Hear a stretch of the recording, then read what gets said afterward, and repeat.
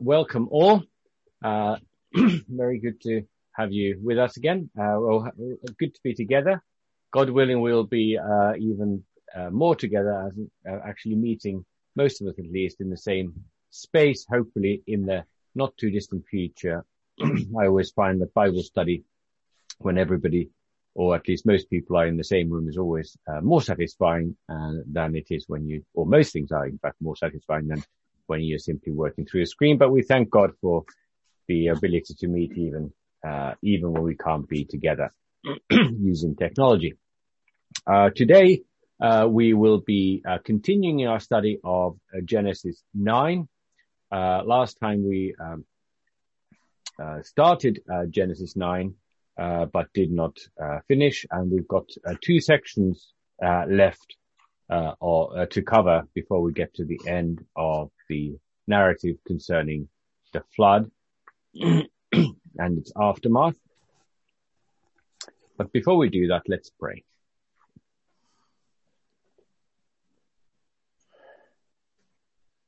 Almighty God, our Heavenly Father, we thank you that we are able again to meet together to study your word together.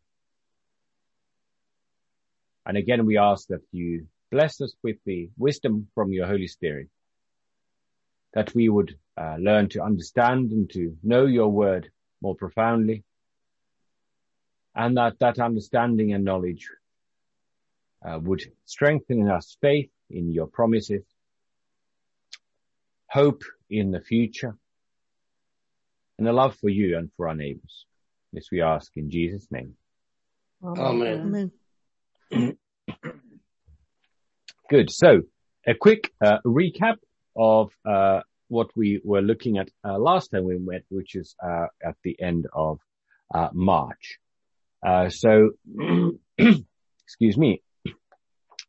Noah and his sons' wives with him, and the animals have come off the ark, and Noah has made a thanksgiving offering or sacrifice to God. And now the blessing that God pronounces on Noah has begun. We didn't finish the whole of God's blessing of Noah, but we heard that God blessed Noah. And if you recall, we made the point specifically that the blessing on Noah was an echo of the creation.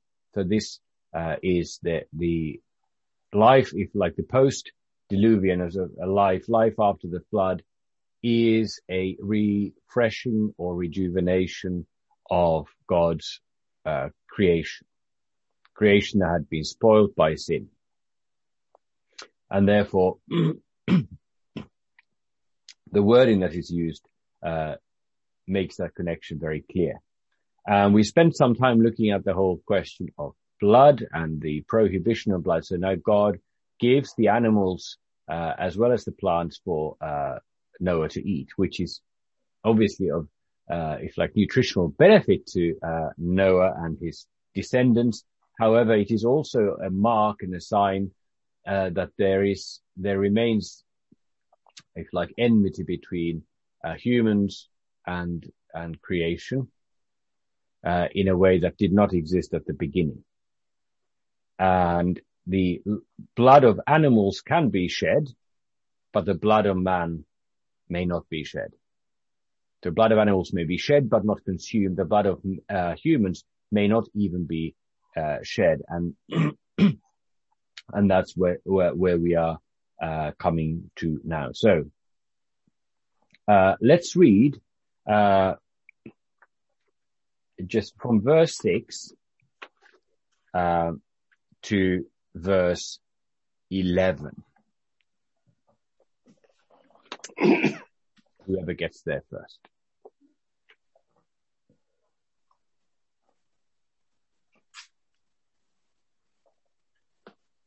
Whoever sheds the blood of man, by man shall his blood be shed. For in the image of God has God made man. As for you, be fruitful and increase in number. Multiply on the earth and increase upon it.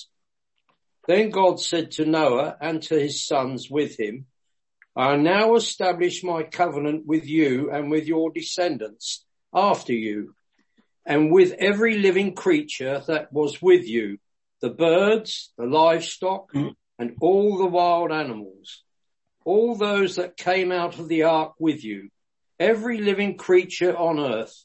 I establish my covenant with you. Never again will all life be cut off by the waters of a flood. Never again will there be a flood to destroy the earth.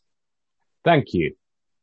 So the first section of that, just the first few verses, 6 and 7, has two sides to it. There's a warning and a command.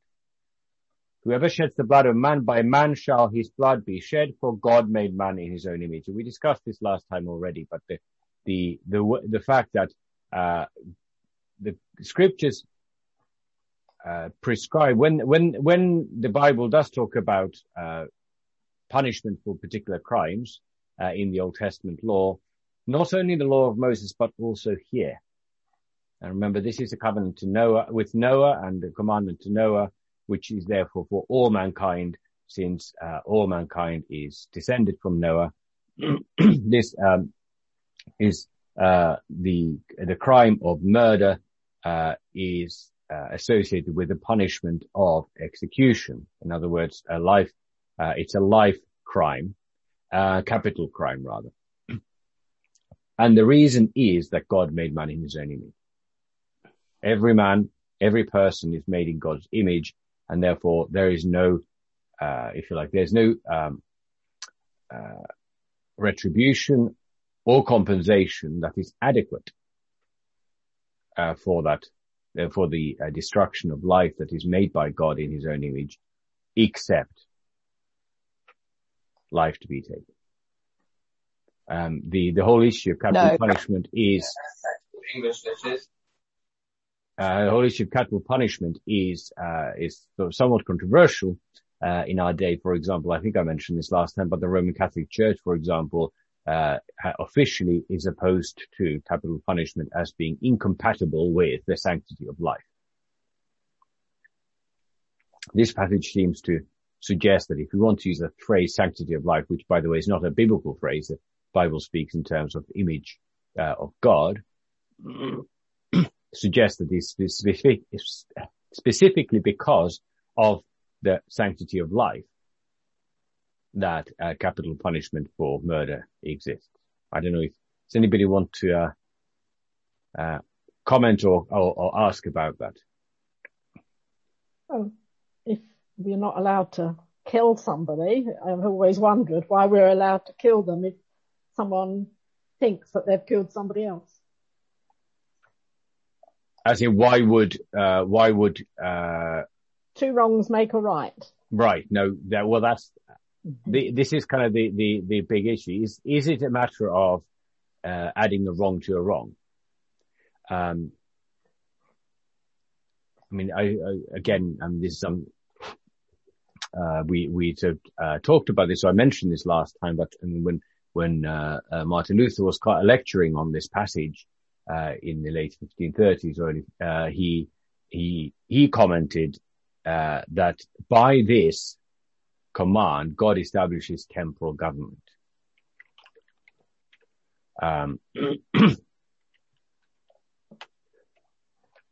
In other words, there is a distinction to be made between, how shall we put this?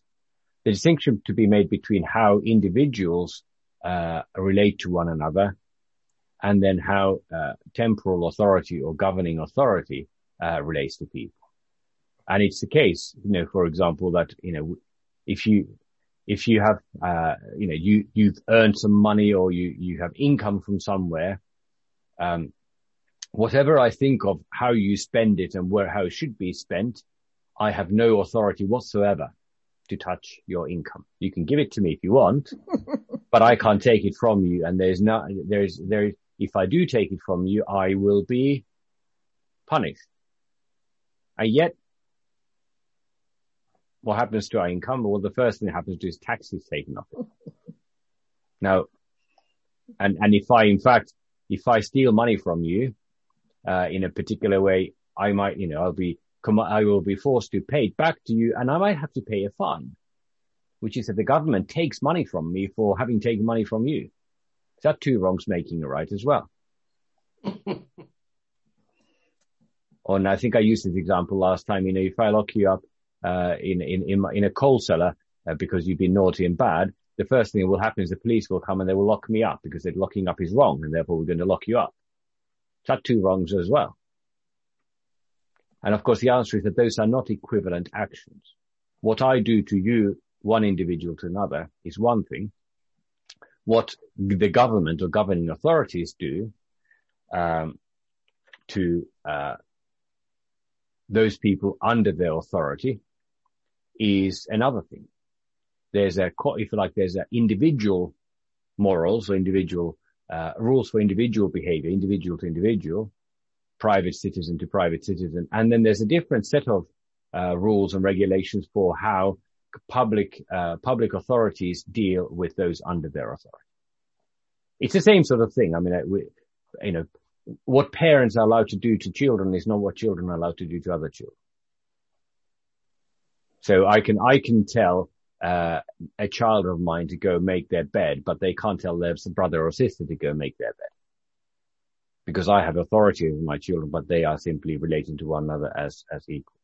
And therefore, when it comes to things like imprisonment or in the imposition of fines or restrictions on people's liberties, we are not, individual people and the private citizens don't have the right to do that to one another, because we are all, equally citizens, if you like, or members of society, but also equally children of God, and creatures of God.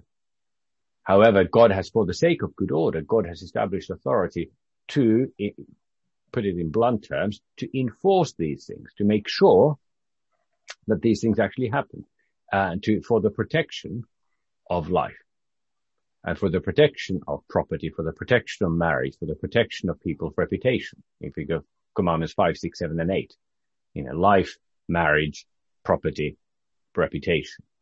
And for those commandments to be meaningful in a sinful world where people are not naturally going to obey, there are also consequences that are established, like sanctions. And so if you steal, you have to make restitution, you have to repay. If you damage, you have to compensate. And what God here says is that, and if you take the life of another person, you must pay for it with your own life, because that's the only proportionate restitution. So it's not that they're not equivalent actions at all. One is a crime, the other one is a consequence of the crime or a sanction on the crime. Mike. Well, thousands of people have been killed in wartime. Exactly. Yes. Yes. And yeah. War is another example. I mean, if that, again, if I think of, the governments, have not only the authority. Sorry, Tapani, we've got our daughter from America. She's been in hospital and I must speak to her. I'll come back. We'll see you later. Give her a love. Thank you.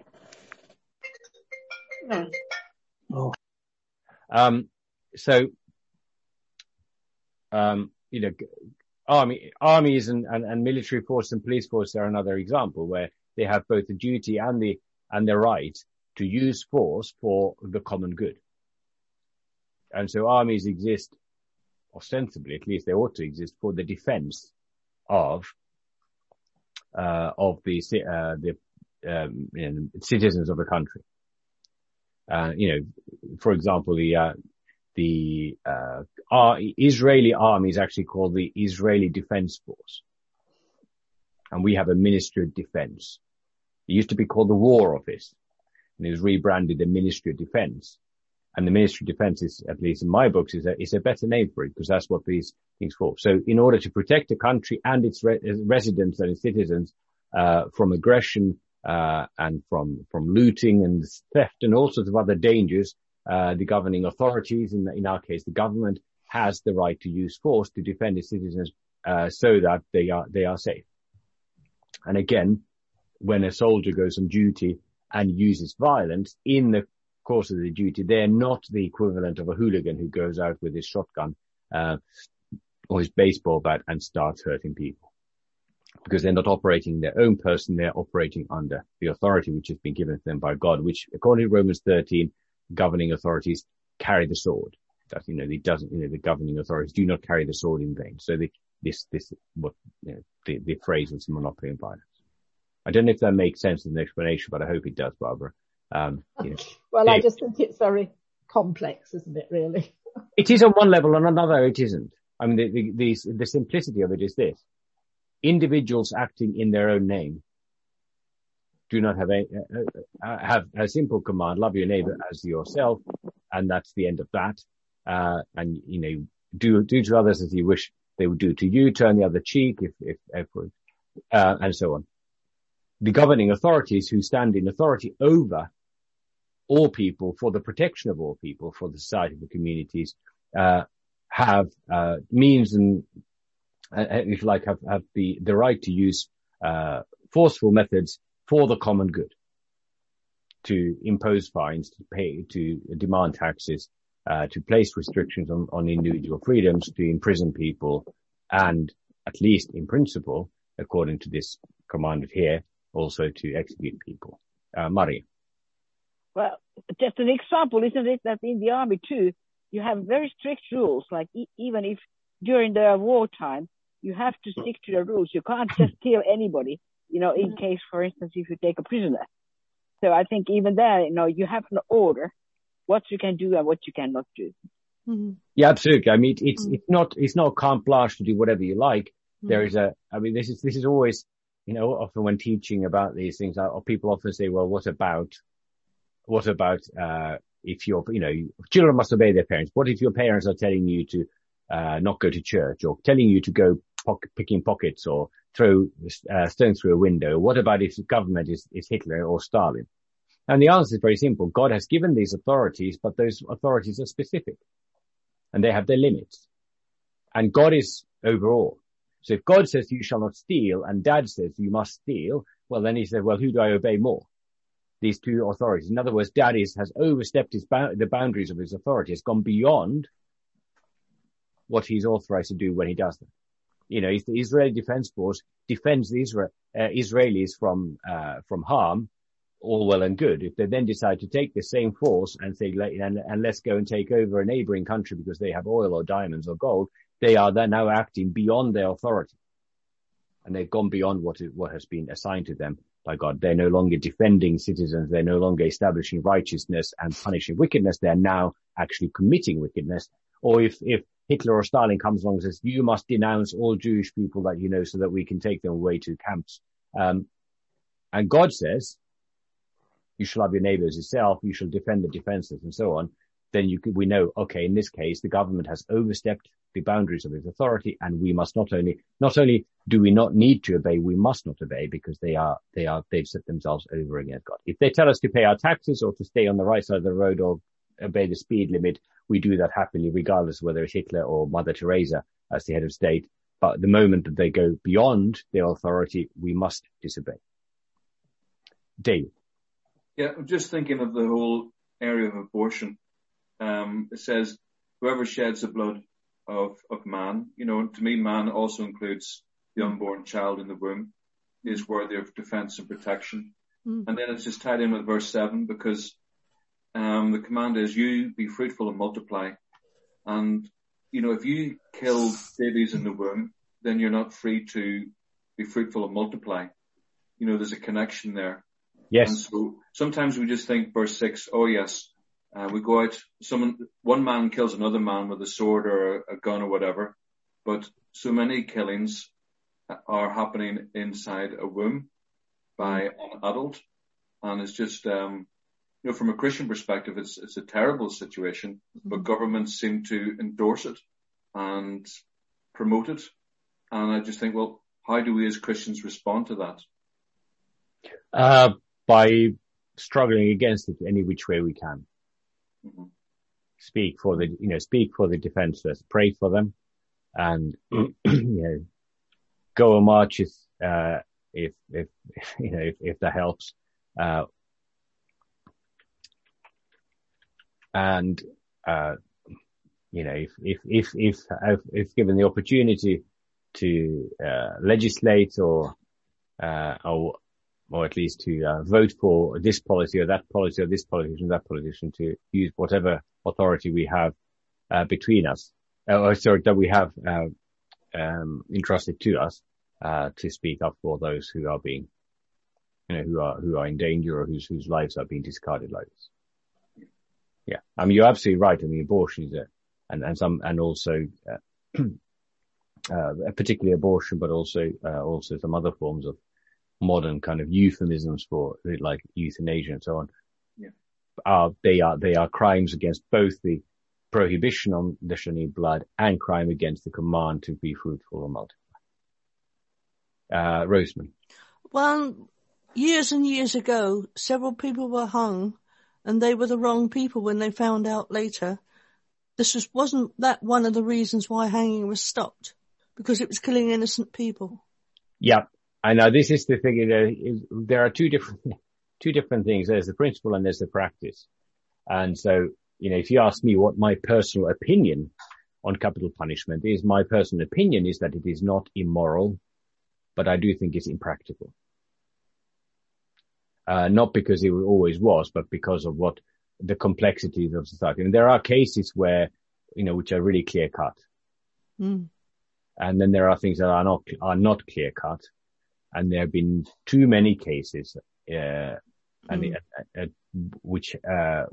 have been miscarriages of justice, in a way that I suppose,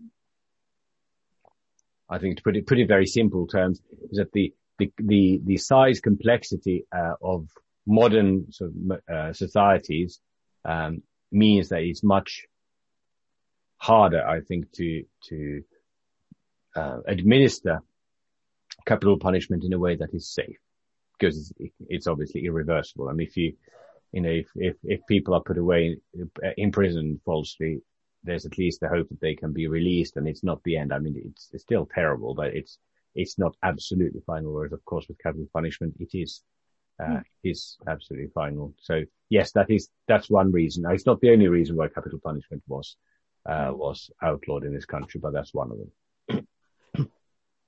Go on. Can you still be hung for treason? You cannot be hanged for anything. Oh. Capital punishment is off the books. I suspect that if you go through the way that British law works, if you go through all the books, you might find things, old laws which prescribe capital punishment, but they are all, there is no crime in this country for which you can be executed. Capital punishment has been abolished. Just a quick thought. When you read through, say, Deuteronomy or Leviticus, you come across situations where maybe a child says, if your son has been really rebellious and you brought him to the elders and things, and he doesn't, you can stone him or kill him. Mm-hmm. You get certain instances like that. But are those kind of ended because that was belonging to the Old Testament Israelites? And is this command in Genesis 9, is it relating to the whole world? Is that why we're still saying you can have capital punishment because it relates to the whole world, and the other instances in Leviticus are specific to a group of people in a certain time of history? Yeah, that's a good question. There isn't a single instance in the Old Testament, unless my memory fails me, where that particular commandment to hand over your rebellious son to the elders is actually enacted.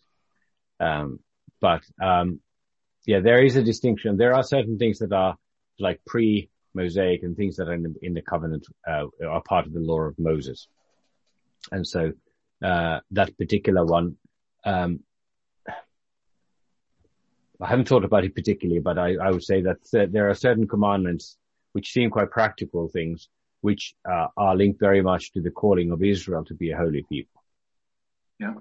So it's an application, it's like an extreme application of the fourth commandment: honor your father and your mother. That the people of Israel are to be a nation that is different from the surrounding nations, is distinct, and therefore, and part of the distinction is holiness, and therefore there are commandments like that some commandments which don't seem to us, there are various things that seem to us odd. Mike and Avril, we talked before about the whole mixing of meat and milk. You should not boil a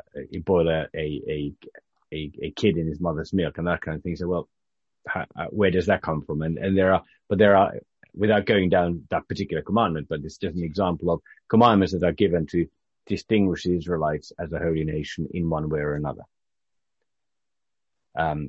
I think the rule of thumb is that unless that the law of Moses does not apply unless it is if you like, ratified for all people, all times, elsewhere.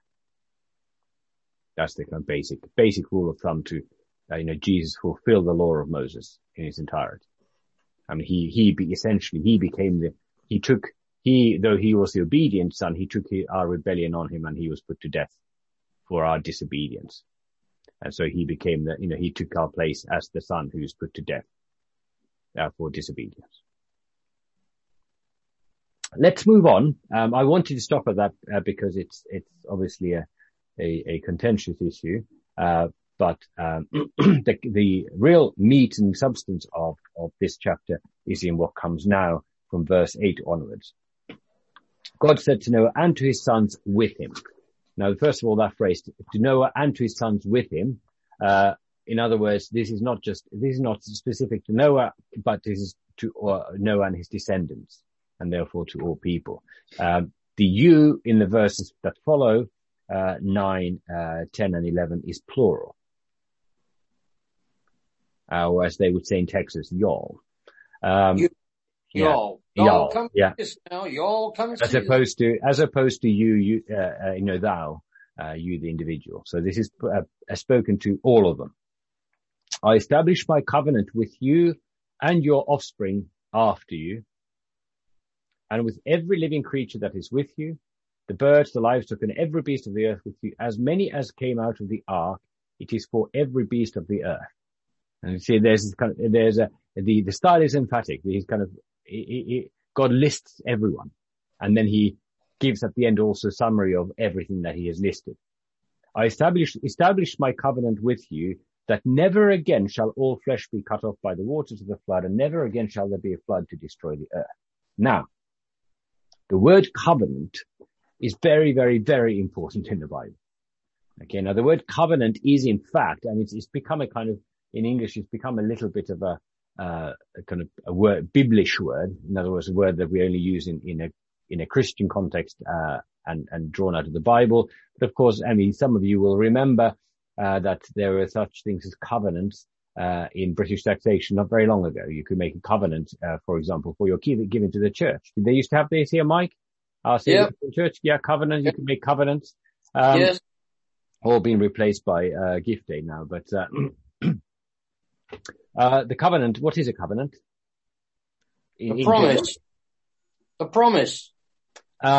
Yes, but what kind of, a specific kind of promise? A legal promise. Yes, and? An agreement? It's mutual. It's usually, covenants are usually mutual. It's like a treatise or a deal, where, which is, established, between two parties. So the covenant, when it came to giving to church, you made a covenant that you would give so much, and then the government's response was, and we would take some of that, and for the benefit of that would then benefit the recipient as well. So if you held up your end, they held up their end. Yeah. And that's kind of what the word covenant tends to mean. In the New Testament, it's translated into Greek with a word that is actually more properly translated as testament. Which is a bit of a conundrum for Bible translation sometimes, because, for example, in Hebrews, particularly in Hebrews, where the word is used and then is used more in the sense of testament, referring to kind of last will and testament kind of language, and say, well, how do we translate it as covenant or as testament? Because they don't quite mean the same thing. Because of course, testament is a one-sided promise where you leave something. And you simply set out, here is my money and I'm going to leave it too. Or like in a first century, you might say, in my testament, when I die, I want my estate to go to my eldest son. I want my wife to have £200 a year, and all my slaves shall be freed, or something like that. And you're simply giving. Now, are we dealing here with a treaty, with a mutual agreement, or are we dealing here with a testament? And the short answer is that it's a bit of both, and it varies in its kind of, the shade of color varies from place to place. So sometimes there are very clear, typical covenants where I will do this and you will do that. But if you don't do this, then I will do that instead. And then there are other times when God simply says, here it is. And here you will see, this is the first, proper covenant in the Bible. And this first proper covenant that is made is, I establish my covenant with you and your offspring after you. I will never again destroy the earth by a flood. And it's not two-sided. There is no, I will do this if you don't do such and such, but if you do, then I will do something different. I will flood the earth. God simply gives a promise. And I would like to suggest to you that even though the primary meaning of the word covenant and the most frequent use of the word covenant in the Bible is that of an agreement between two parties where both of them have some obligations, it's not the primary meaning in the Bible. The primary meaning of all covenants in the Bible is that God steps in and he makes a commitment. And sometimes he spells out what he wants in return, and sometimes he does not. And here he doesn't. It's the first thing that God makes, first covenant that he makes. And therefore we should always, when we look at that, we should not be tempted to think in terms of a mutual deal ever, even though there is mutuality in it. There are consequences for it, and there are expectations that come from it. But notice, God says, I will do this, and he stops, and that's where he stops. Very, very important. Does anyone want to ask about that or comment on that?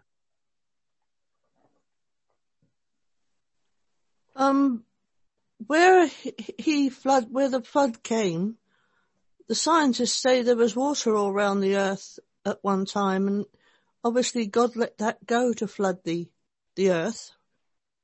Otherwise he wouldn't have all that water to do it. So when he says he's not going to do it again because the water's gone from all around the earth. Well, God can do whatever God wishes to do. So if but he did get rid of that, didn't it? Well, technically speaking. Regardless, I mean, if God wanted to create another, enough water to flood the earth, he would do it with no trouble at all. After all, where did all the water in the world come from in the first place? God created it. So, it's no obstacle to him at all. But the important thing here isn't that, it's not that God isn't saying, oh gosh, I ran out of water now, so don't worry. I can't do this again. I've run out. Got no more bullets.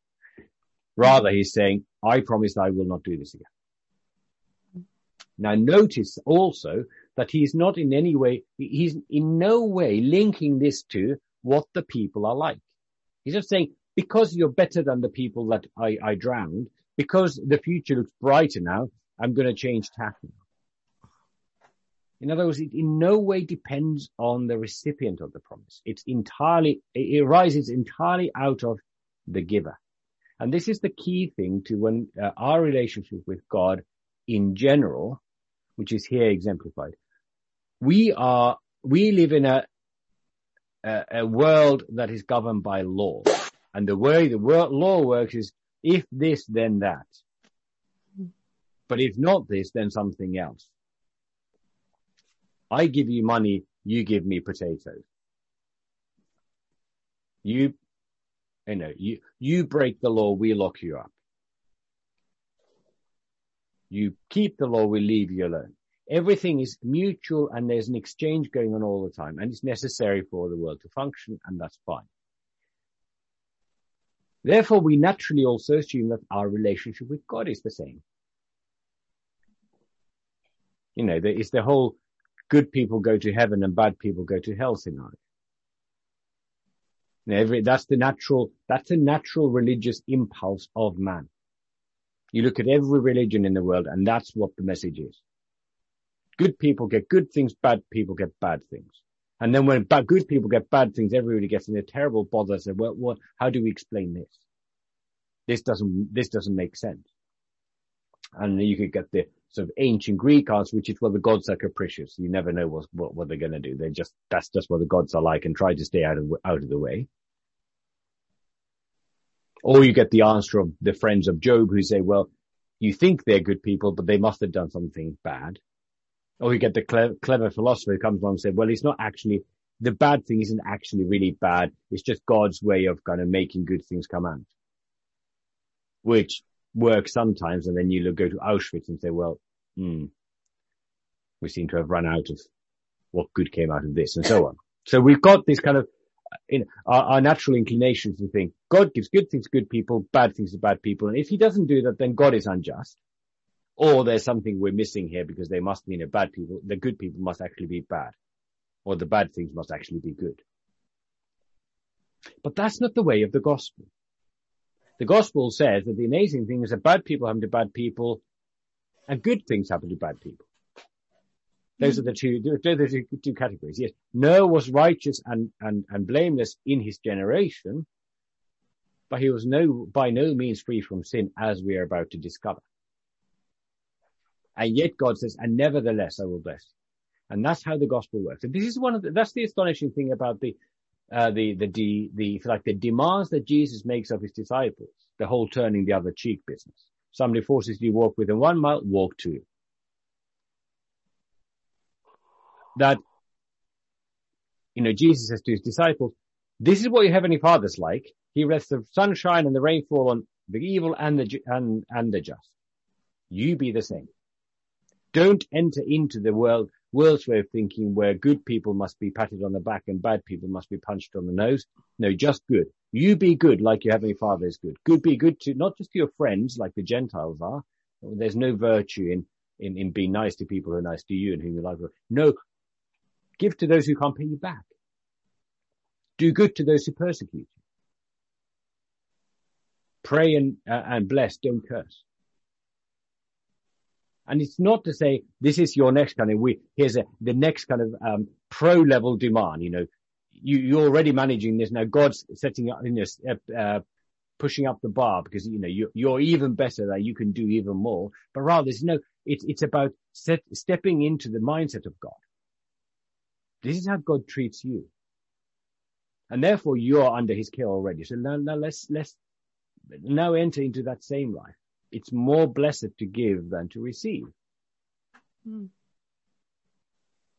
Which is blatantly not the case in the world. I mean, if you really believe there's more blessed to give than to receive, then I will, let me give you my bank details and you can redirect your pension payments or your salary, or whatever it is, to my university and enjoy the blessings. I'll be happy to help you out. In the world, that's not the case. But the kingdom of God it is. And we are first and foremost members of the kingdom of God. And our Heavenly Father is our example and not anybody else. And here we see the first thing that God does. First thing that Noah steps out and he makes an offering. But the point isn't that Noah gave something to God that wasn't, that God didn't have. But rather Noah gave back to God things that God had given to him and said, okay, I'm offering to you those things that you placed into my care, and therefore entrusted himself to God's care. Said, I don't need to hang on to all these animals.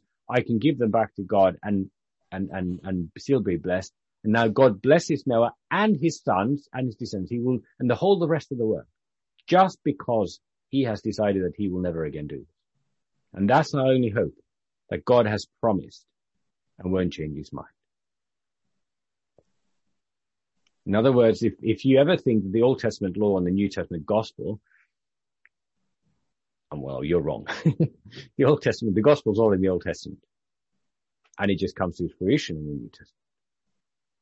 But God always leads with his giving, which is the gospel. That's the first step. And then he establishes also a sign of this covenant. So we've got the covenant and its sign. That's always, those things always go together. A covenant and the sign. Who would like to read verses 12 to 17, please?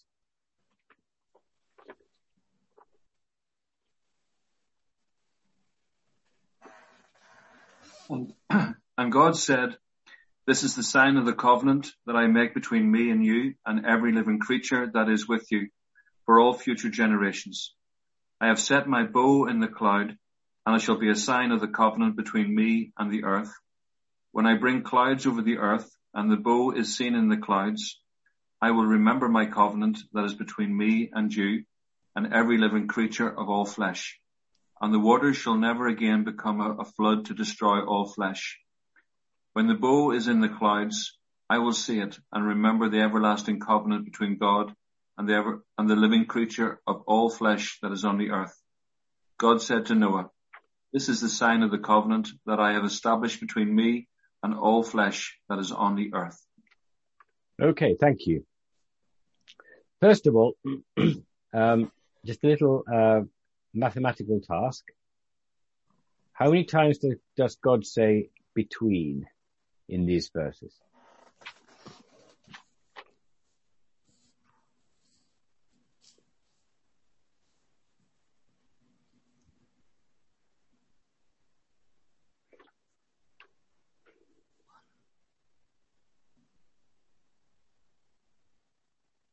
I'm going to go for 4. Got 4. Any other offers? Any offers? I've got 3. 3. Any others? I counted 5. Did you? I did. Verse 12. Covenant that I make between me and you and every living creature. Yeah. Verse 13. Between me and the earth. Verse 15. Between me and you and every living creature of all flesh. That's true, yeah. Verse 16. Between God and every living creature. And verse 17. Between me and all flesh. Oh, yeah. Daphne, that means you get the chocolate hobnob today. I already have banana cake, so I'm going to pass on the chocolate hobnob, but thank you. It's nice to be on the receiving end for a change. I was running out of chocolate hobnobs already. What does it mean I have set my bow? Very good question. I have established, it's the NIV translates, I've set my rainbow. The bow is the rainbow. Rainbow. Yes. I wonder whether... Sorry, Avril. Sorry, I did wonder if it meant rainbow, but... Yes, and I'm not, I have to confess that I didn't quickly check whether there is a separate word that includes the word rain in Hebrew between bow and rainbow. So I can't comment on that. But if I just start on the between things, you see there's this emphatic, God says, between me and you and every living creature, between me and the earth, between me and you and every living creature, between God and every living creature, between me and all flesh that is on the earth. God is making a covenant with the whole of the living world. Yeah. So again, we see this link with creation. And we have a covenant and we have a sign of the covenant. Now, there is a real parallel here with what will happen later on in Exodus when God makes a covenant with Israel. Not with the whole world, but with Israel. And again, we have a cloud and a sign in the cloud. And we have a covenant between God and Israel. And there is a sign of the covenant, there are signs of the covenant, and the signs of the covenant are chiefly found in what the people of Israel are commanded to do. The system of sacrifices and offerings. Those are the sign of the covenant. So that places, if you like, the obligation on them more than it places the obligation on him. That's the difference with law and gospel, if you like. In between, we have another covenant. There's one covenant between Noah and Moses. A chocolate hobnob on offer. I'm going to go for Abraham. And it's yours. Okay, you won. God, covenant between God and Abraham. And there's a sign of the covenant also. Now that's, if you like, a halfway kind of, between the sign that God makes here and the signs that accompany the covenant of with Moses. The covenant, the chief sign of the covenant in the law of Moses and the covenant through Moses in Sinai is blood. Blood that is shed, blood of animals that is offered. The sign of the covenant in here in Genesis 9, the covenant with Noah is in the clouds because it is or in the sky because it is for the whole earth. It's like visible over the whole world. You know, all living creatures can see it at once. The sign of the covenant with Abraham is circumcision, which is a mark made on man.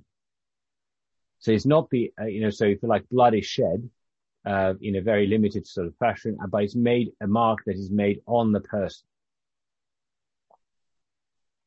And so we kind of see that as we go from Noah to Abraham to Moses, the sign becomes, further removed from, the kind of concept of the whole creation.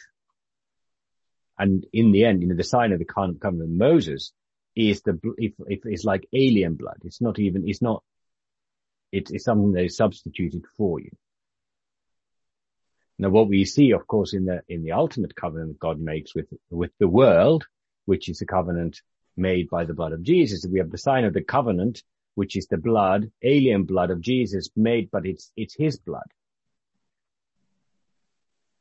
which he sheds for all of us, and in which all the nations of the world are blessed, and the whole earth is blessed. In fact, all creation is blessed. And so in the covenant that God makes through Jesus, which has as its sign the blood, God, Jesus, this cup is the New Testament or New Covenant in my blood. So the sign of that covenant is the blood of Jesus, which comes out of his side, but which is applied to us, and through which all creation will be released from bondage to sin.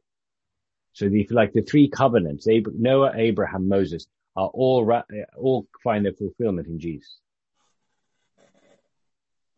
So but there's this, God does this, and he makes a deal between him and every living creature of the whole earth. And he gives us the sign of the covenant, the rainbow. I was highly amused, I have to say, when the rainbow became the symbol of solidarity with the NHS last year. Remember, there are lots of rainbows. I don't know if any of you have a rainbow in your window, supporting NHS, but there are lots of rainbows. And somebody wrote an article in a newspaper complaining very loudly about the fact that this symbol had been stolen. Because of course, until then, and it still is in many ways, the rainbow, as everybody knows, is chiefly, its main purpose is to be a symbol of God's rain. No, God's promise. Nope. Oh, the current. Yes. LGBTQ plus alpha soup equality. And that has become the symbol of that. And I have to say that I was rightly amused when somebody wrote a very angry column in a newspaper saying about how this the symbol of LGBT equality has been appropriated by the NHS. And I said, well, somebody appropriated before that, because of course the rainbow is the first sign of the covenant, and it is the sign of God's favor. And you can next time you see a rainbow, don't go looking for gold or unicorns, and don't just admire the beach, but remember, this is, the rainbow, you can only see a rainbow when it's raining. Now, once upon a time it rained so that the whole earth was flooded. Next time you see a rainbow, so it's raining, yes, but we're not going to be destroyed by God for our sins. And that's the great thing, that God makes a promise. He doesn't make conditional on us getting our act together. He simply makes an unconditional, unilateral promise. So next time you see a rainbow, you can thank God that he will not destroy us for our sins. He has come up with another plan. A different kind of flood, which takes away our sins but leaves us alive. And then, verse 16 is it's an everlasting covenant. It's an everlasting covenant. God is not going to change his mind. He's not going to revoke it. And then we come to the final, if you like, the coda, the kind of what happened next bit of the story. But before we do, has anyone got anything they'd like to ask or comment on about what we have covered so far? Because there's an abrupt change of tone now in the story. There's an Anglican ministry's sadly passed, Alec McTeer, you've probably heard of. And he's an Old Testament scholar, and he once commented upon this passage, and he likened it to God's putting up his own war bow in the sky, and saying, no longer am I going to attack man in this particular way, but his bow is in the sky to remind that he is a God of peace.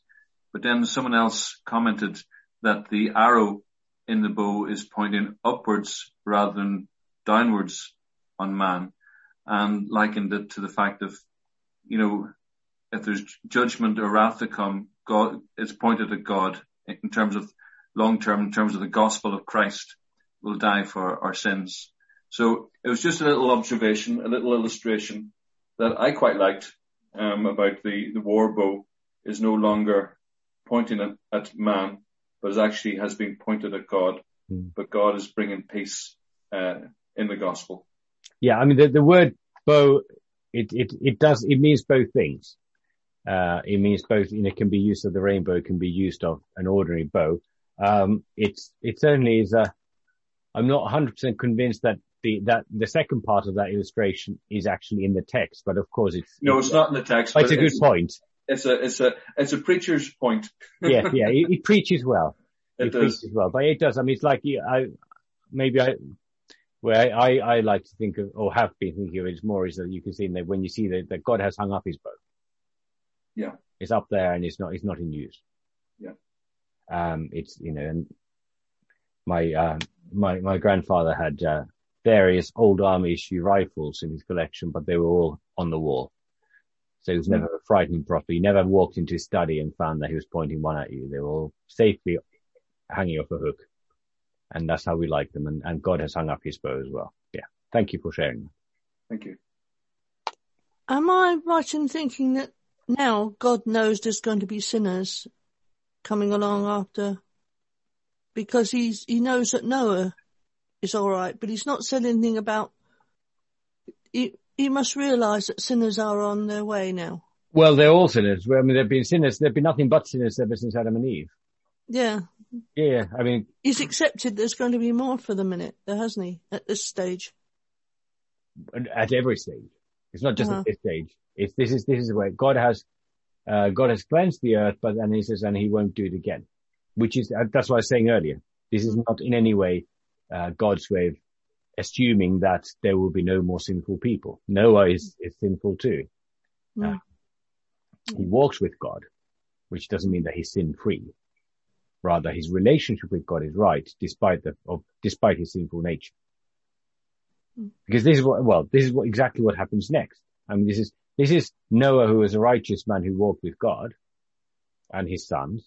Verses 18 to the end. Could we have a reader, please, from 18 to the end?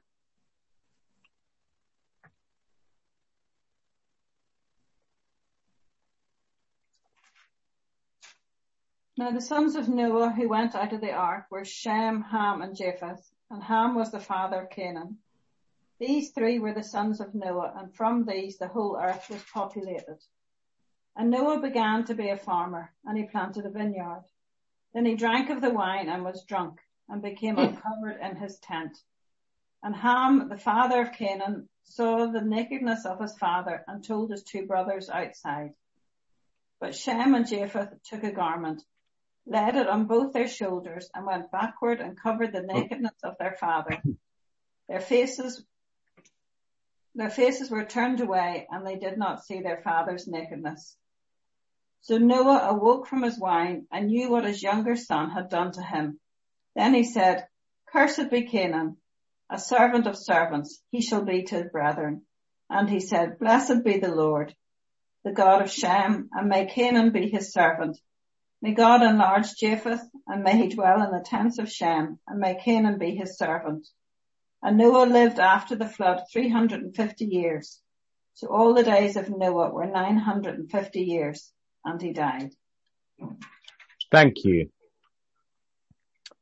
So there's a rather strange conclusion to the story of Noah here.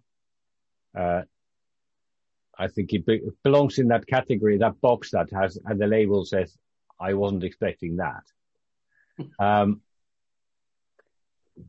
Where is Ararat? On top of a mountain.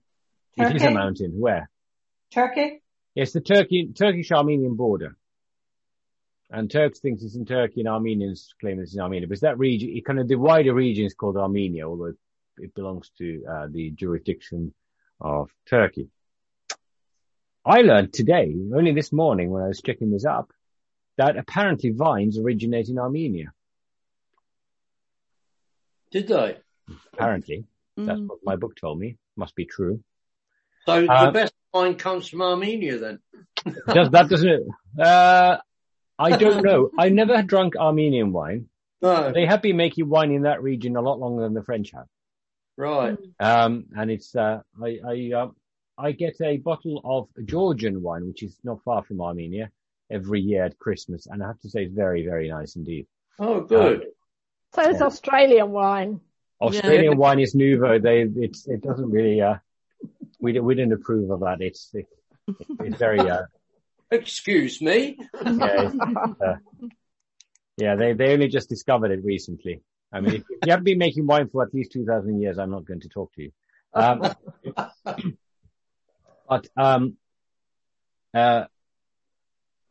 what I'd like you to do is if you could spend maybe a minute and see how much you can find in here in terms of themes or details, things that happen here that have already happened in Genesis thus far.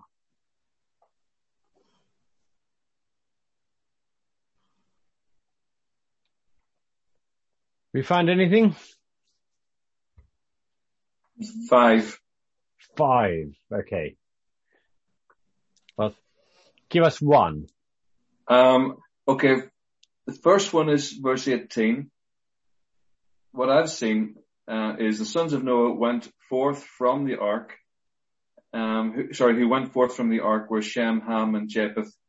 And in the early Genesis, the Adam and Eve they left the Garden of Eden, which to me is the place of safety, of protection, and they went out from Eden. And here is Noah and his sons leaving the place of safety. Okay, thank you. Does anybody else find anything?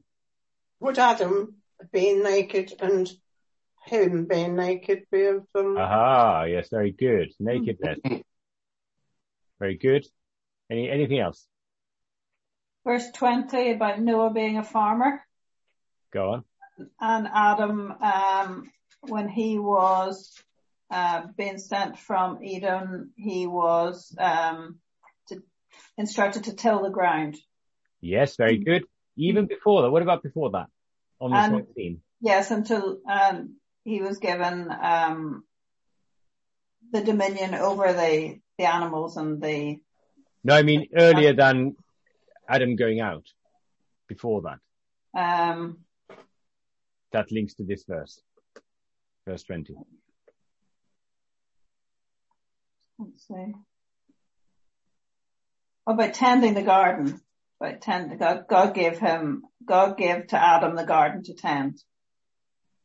Before that. Oh. Are you making your work today, Cynthia?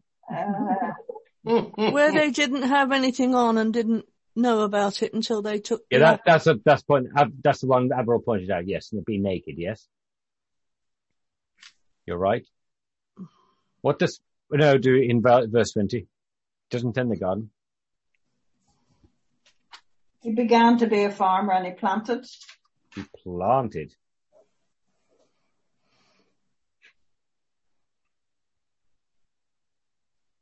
Has anyone else done any planting so far in Genesis? I think God planted. God planted a garden in Eden. Yeah. Yes. Yeah. And that garden, it's called a garden, but it's full of fruit. And Noah planted a vineyard. So there's this link. Anything else?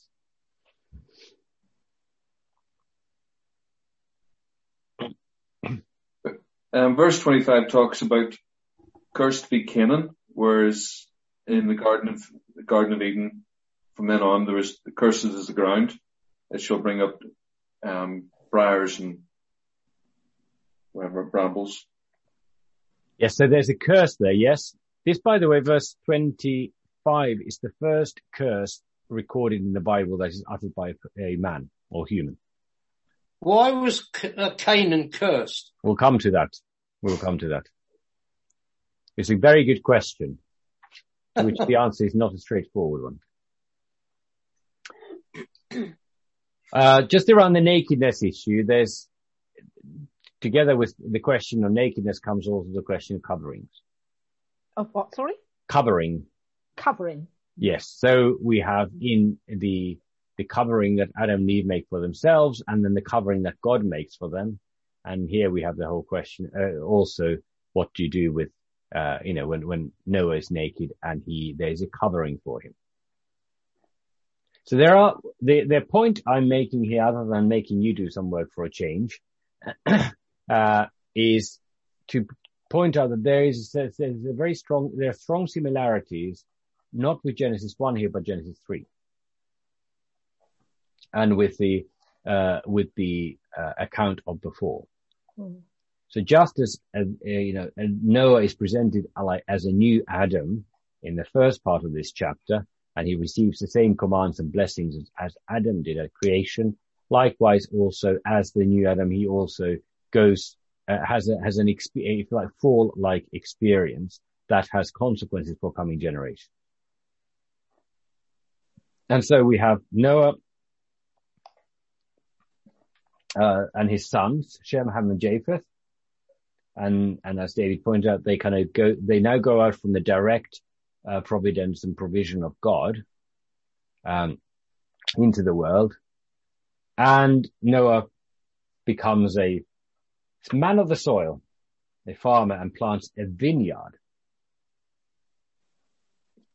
And then we're told that he drank of the wine and became drunk and lay uncovered in his tent. Now, there's been a huge amount of discussion amongst Bible scholars about what exactly this means, given what happens. And, is this some kind of euphemism for something even worse than it already is?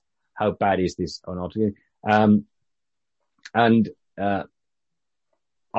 very much of the school of thought that if it's not in the text, we should park it in, put it in a box called speculation and put a lid on it and then only go there for entertainment rather than for learning.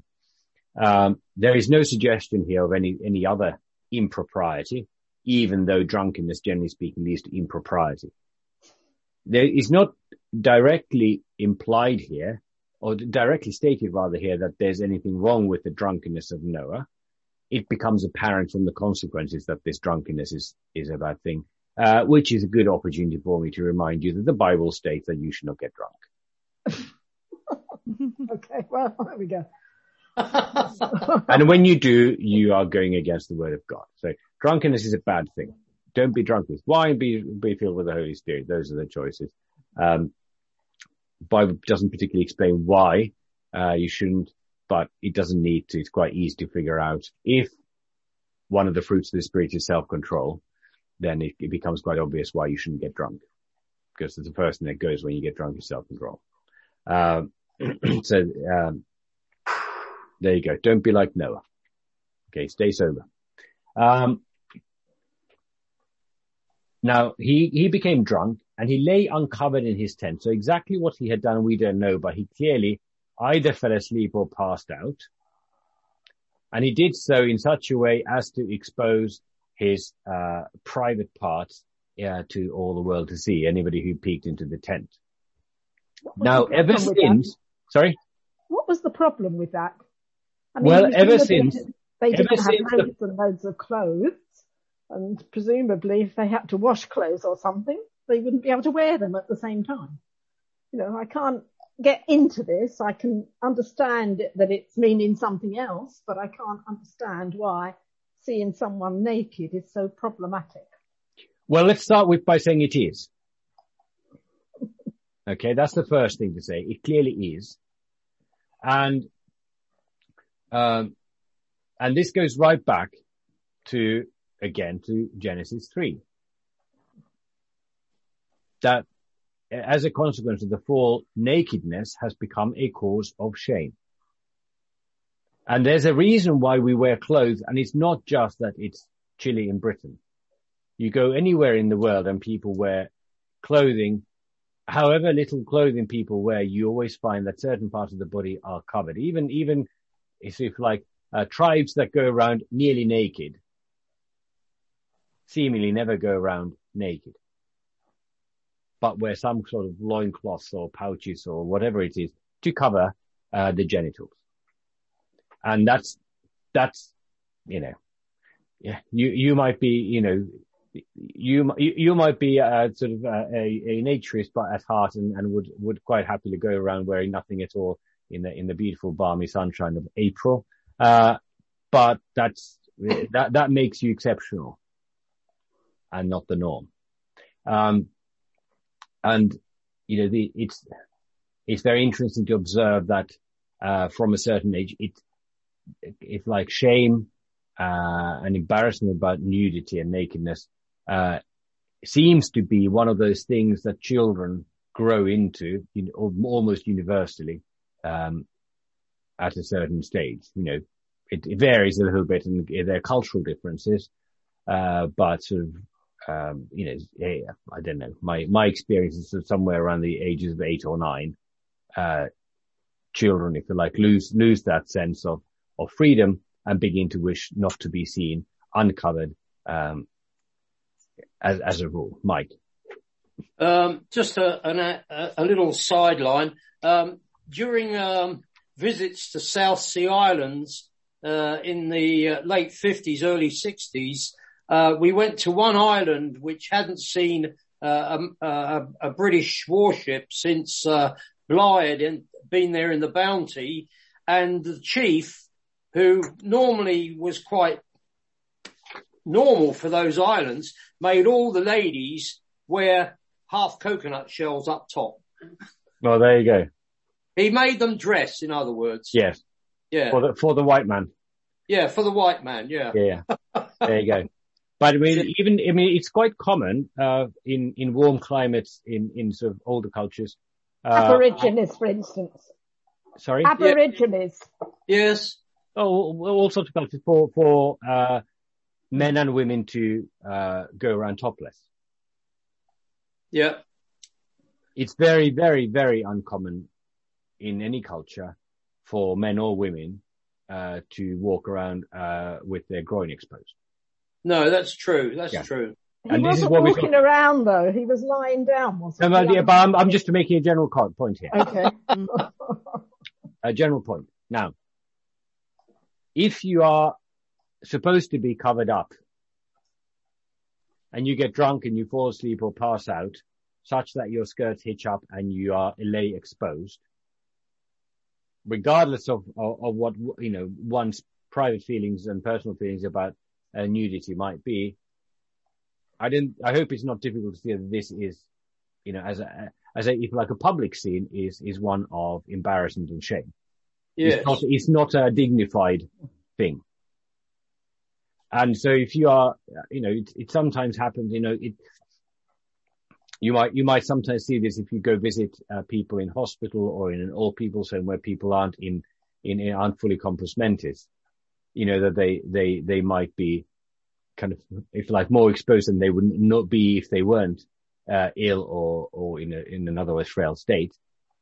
And the usual thing to do is to, pull the covers or the sheet up or whatever, adjust the clothing, whatever it is, because you find people in a position that they wouldn't normally be because of their infirmity or because of their state of mind.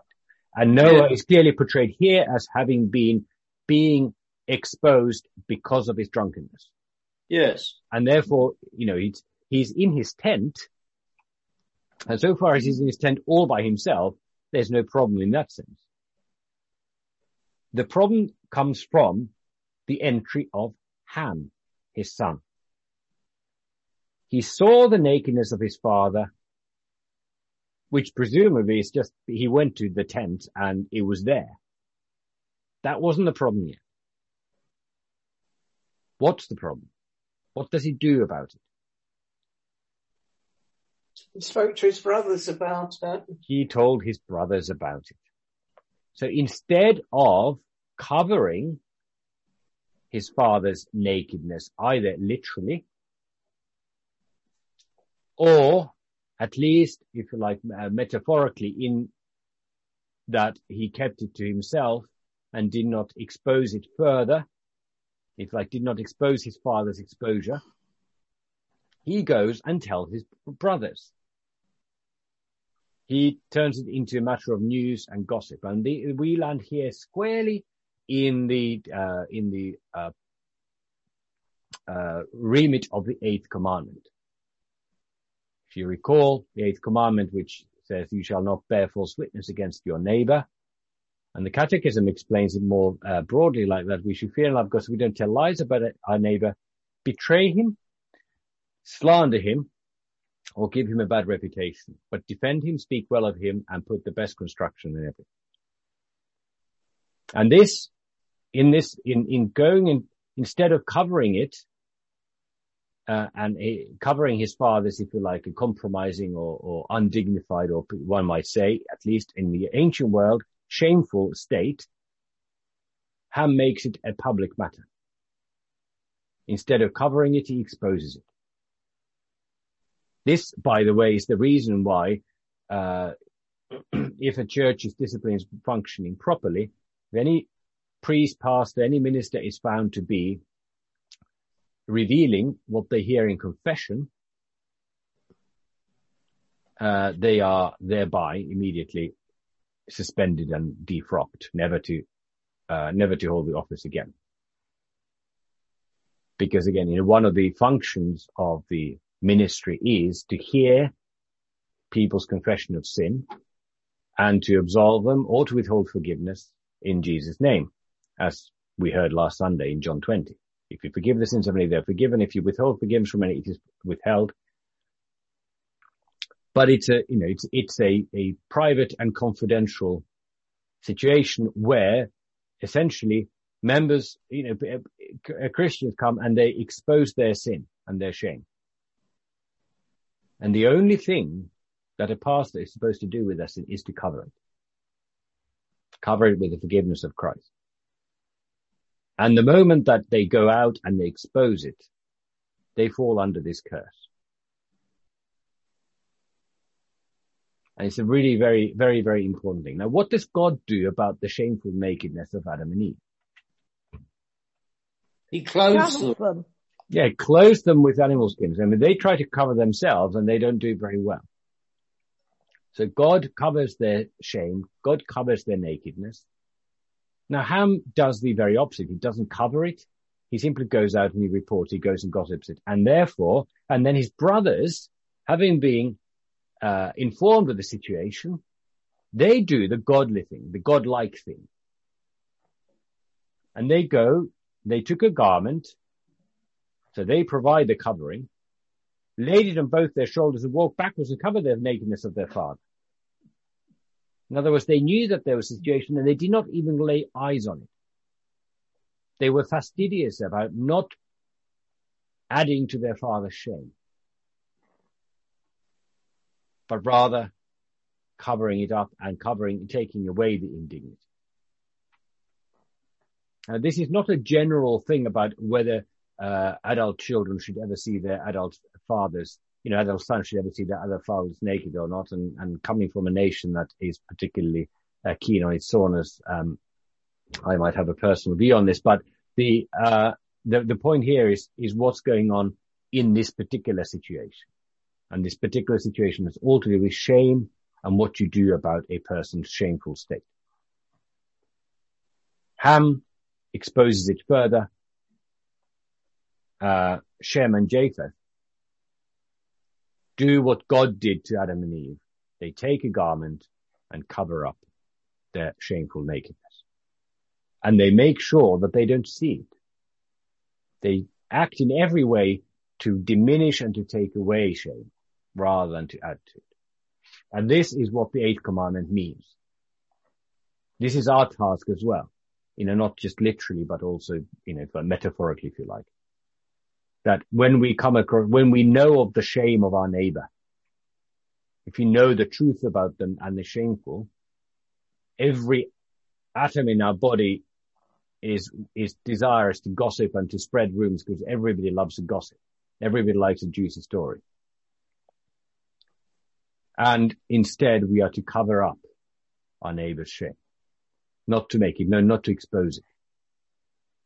Don't tell lies or betray or slander or in any way hurt a person's reputation, but defend, speak well, and put the best construction on everything. This is most unnatural to us. Everybody likes a sensation. The entire news media industry works on our love of sensation. When did you last read a piece of news that was just utterly mundane and sort of ordinary? We all like extraordinary things. That's why we hear about, like CNN has been, I learned recently, the CNN, the American cable news network, they have for the last months and months and months, I don't know how many months, they have had permanently on their screen a little ticker showing the current total number of deaths of COVID in America. And what possible value does that have for ordinary newsreader? Somebody, a watcher of news? The answer is none, except that it provokes fear. But isn't it fascinating though? If a bus drives off a cliff, it gets in the news. But if it leaves Preston bus station and arrives safely in London, Victoria, nobody notices. Right? We all like a sensation. We all like something that is out of the ordinary, stands out, and we all like a scandal. And we as Christians are called to do the opposite, not to expose, but to cover up, because that's what God does with our sins. That's Jesus' mode of operating. We bear each other's burdens, and we forgive one another, and we defend one another. If Ham did this, why does Canaan? Well, that's what I want to know. We're coming to that. So when Noah awoke from his wine and knew what his youngest son had done to him, then he hath uttered the curse. Ham is the youngest son. Canaan is the youngest son, by the way. Of Ham? Yes. Yeah. Yeah. But it was his father who did it. Correct. Cursed be Canaan, a servant of servants, or slave of slaves, or lowest slave. Really, the word servant, it actually means, the Greek Bible already translated as servant to servants, but really the Hebrew word means both slave and servants. It's most likely the slave of slaves. You can't get more slave like that, shall be. And blessed be the Lord, the God of Shem, and let Canaan be his servant. So Shem and Japheth are blessed. Canaan is cursed. Now, why Canaan? And if I answer by saying that if you pick up any modern commentary on this, it will spend at least half a page going through all the different explanations that have been given to this. In other words, there isn't a clear-cut answer. The Bible doesn't actually tell us. One possible explanation, and I think this is at least helps us to understand a little bit, is that Ham has already been blessed by now. God has already blessed him, and therefore he can't be cursed. Noah can't curse someone that God has blessed. And so if you like, the curse passes down. But it is not explained. And so we are left with the fact of it as opposed to the explanation of it. However, if he is called Canaan, he's the father of the Canaanites, this does, it made sense, to the Israelites in the land of Canaan, because in comparison with the law of Moses, the people of Canaan, the Canaanites, were notoriously licentious. In other words, they engaged in shameful practices, and that was kind of their reputation amongst God's people. That unlike the people of Israel, and when the people of Israel, unlike the people of Israel, they did not know God's law, and they engaged in shameful sexual and other practices. And one of the signs always was, if you look at the history of Israel, especially already during, but especially after the Exodus and the conquest of Promised Land, is that whenever they fall into idolatry, one of the first things that goes with them is also one that comes along is that they fall into shameful practices, into shameful, especially sexual immorality, which was the hallmark of the Canaanites. It was a land full of fertility rites.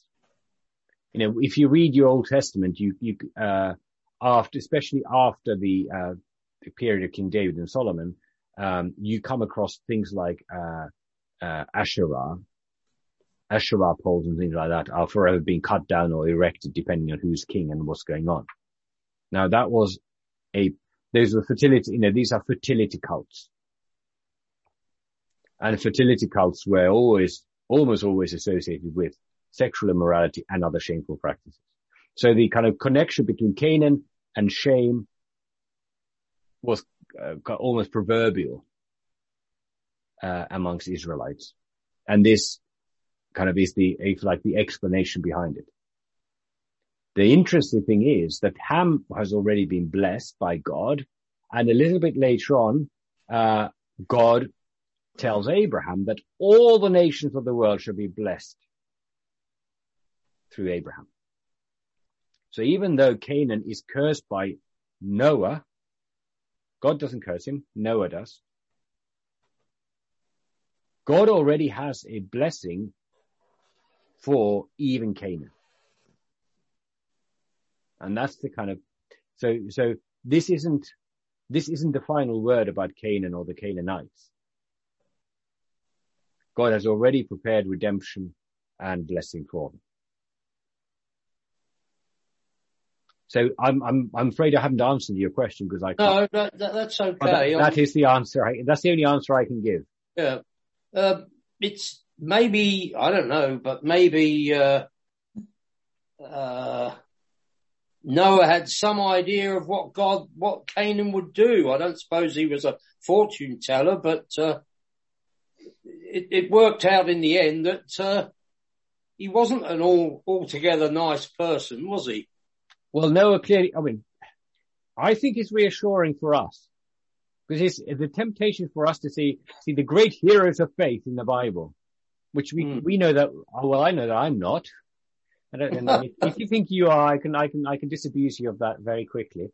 And think that these sort of Abrahams and Isaacs and Jacobs and these are the great heroes of faith and we can only look up to them. We can never be that. No. And the great comfort for us is that they were just as terrible as we are, and yet God blessed them and God raised them up in this way.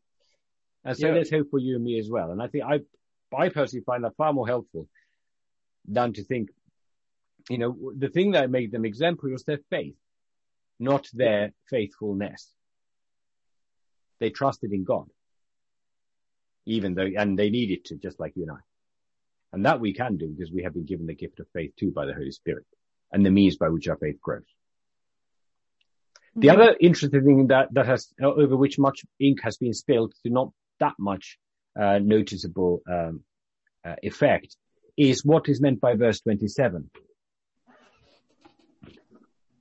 May God enlarge Japheth. That's a pun, by the way, because in Hebrew, to enlarge. May God enlarge, or may God enlarge is pronounced Japheth, and Japheth is pronounced guess what? Japheth. So it's may God enlarge Japheth is kind of is a play on the name. And let him dwell in the tents of Shem, and let Canaan be his servant. So Canaan shall be servant of Shem, and then the blessing on Japheth is to dwell in the tents of Shem, the eldest brother. And remember that Shem is a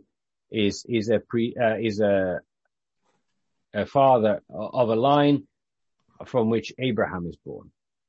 So Abraham is a descendant of Shem, which is why we have the words like Semitic and Semite. That comes from the word Shem. So Israel is Israelites are descendants of Shem.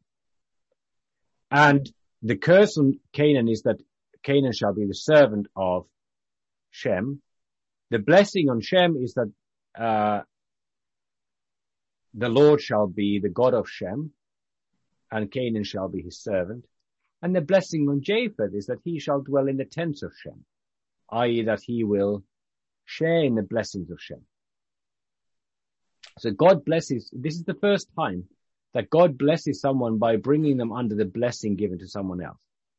And this is then what continues to happen. Think of Ruth, who's a Moabite woman and yet comes to be sharing in the blessings of Israel by being placed in the tent of Boaz.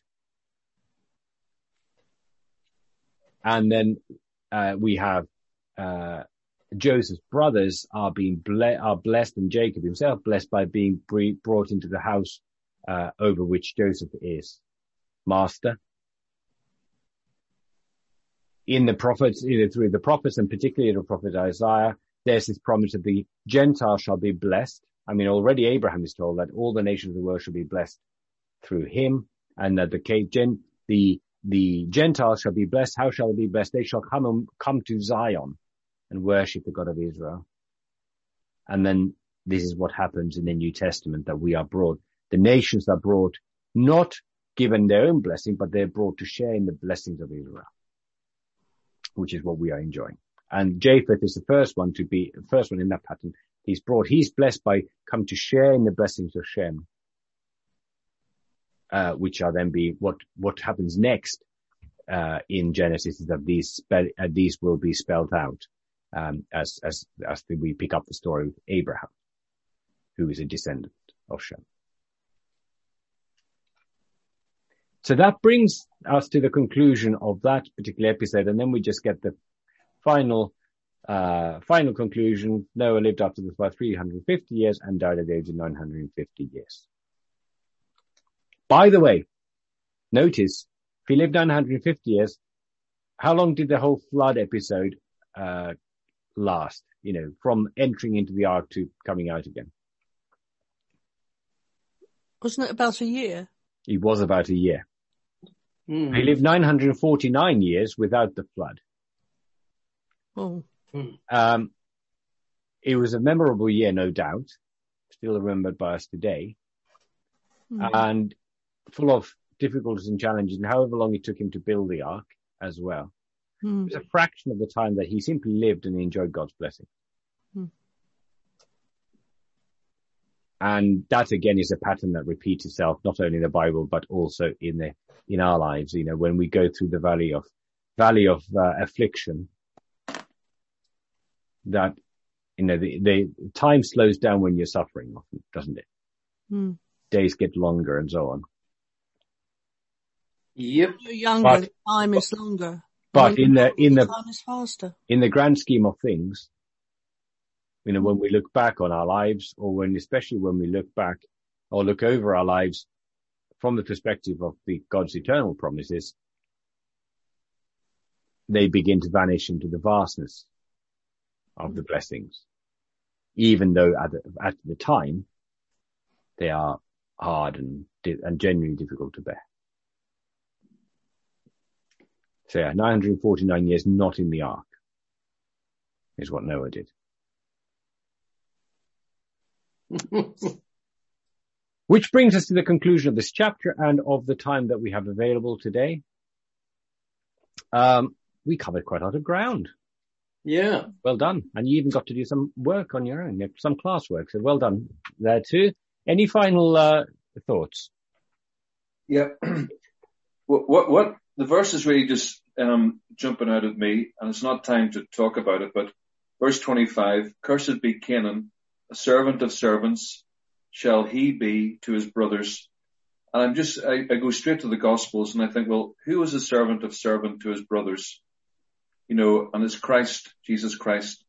And I just see Christ, his ministry is coming down in terms of humility to be a servant of servants to us, and taking upon himself the curse on the cross. I'd love to be talked about more, but that's just what's kind of jumping out at me in verse 25. You know, I actually genuinely am denied about it, whether to go down that particular route, because it's so rich and fruitful. I was concerned about the passage of time, but you give me no choice. My hand is behind my back, so I'm going to have to say something. Go for it. How is Christ portrayed in the scriptures for us? He emptied himself, made his nothing, took on the form of a slave. And so he became, as you say, Christ became for us a slave of, you know, we are slaves of sin, and Christ became our slave, serving us. He went right to the bottom. He became last in order to become first. And he calls us also, you know, if you want to be first, you must be last of all. If whoever wants to be master must become the slave of all. And so he did. And moreover, scripture tells us that Christ, became a curse for us. And so, as you point out, this really is an image and a picture of, you know, the curse, whatever curse there is on earth is cancelled out in Christ, who takes the curse upon himself. You know, you can't be cursed,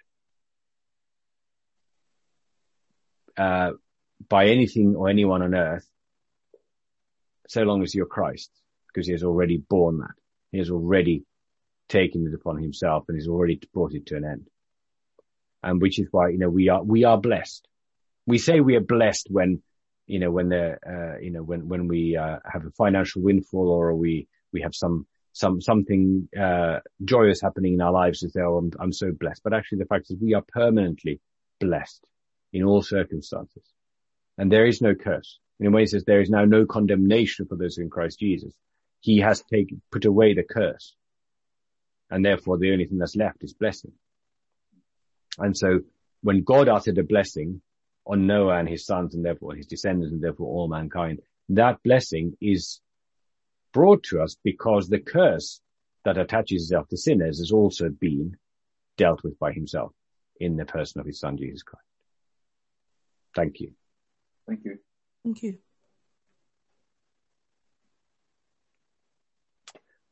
Well, it's very nice to see you all in Bible study again. It's nice. It's good to do this. We will continue, this time next week, God willing, as we get into chapter 10. The original plan has been to go to the end of chapter 11. And then either take up something else, or if you like, we can obviously carry on and work our way through more of Genesis, because there's 50 chapters, so there's plenty to be looking at in Genesis alone. But for now we will close and carry on from verse 10 next time. So let's conclude with prayer. Father, we thank you for your firm and unchanging promises which you have made to our fathers in the faith. We thank you for the blessing that is ours, not only through Noah, but above all the blessing that comes to us through our Lord Jesus Christ, through whom we have redemption, who covers our sins and has removed our shame and placed us into everlasting glory in your kingdom. Guide us so that we always live by faith in him, always seek the cover of his blood, and having been thus loved, also love one another and care for one another, covering each other's shame and sin, and building each other up in faith and in hope. And so may the grace of our Lord Jesus Christ, the love of God, and the communion of the Holy Spirit be with us all. Amen. Amen. Amen. Amen.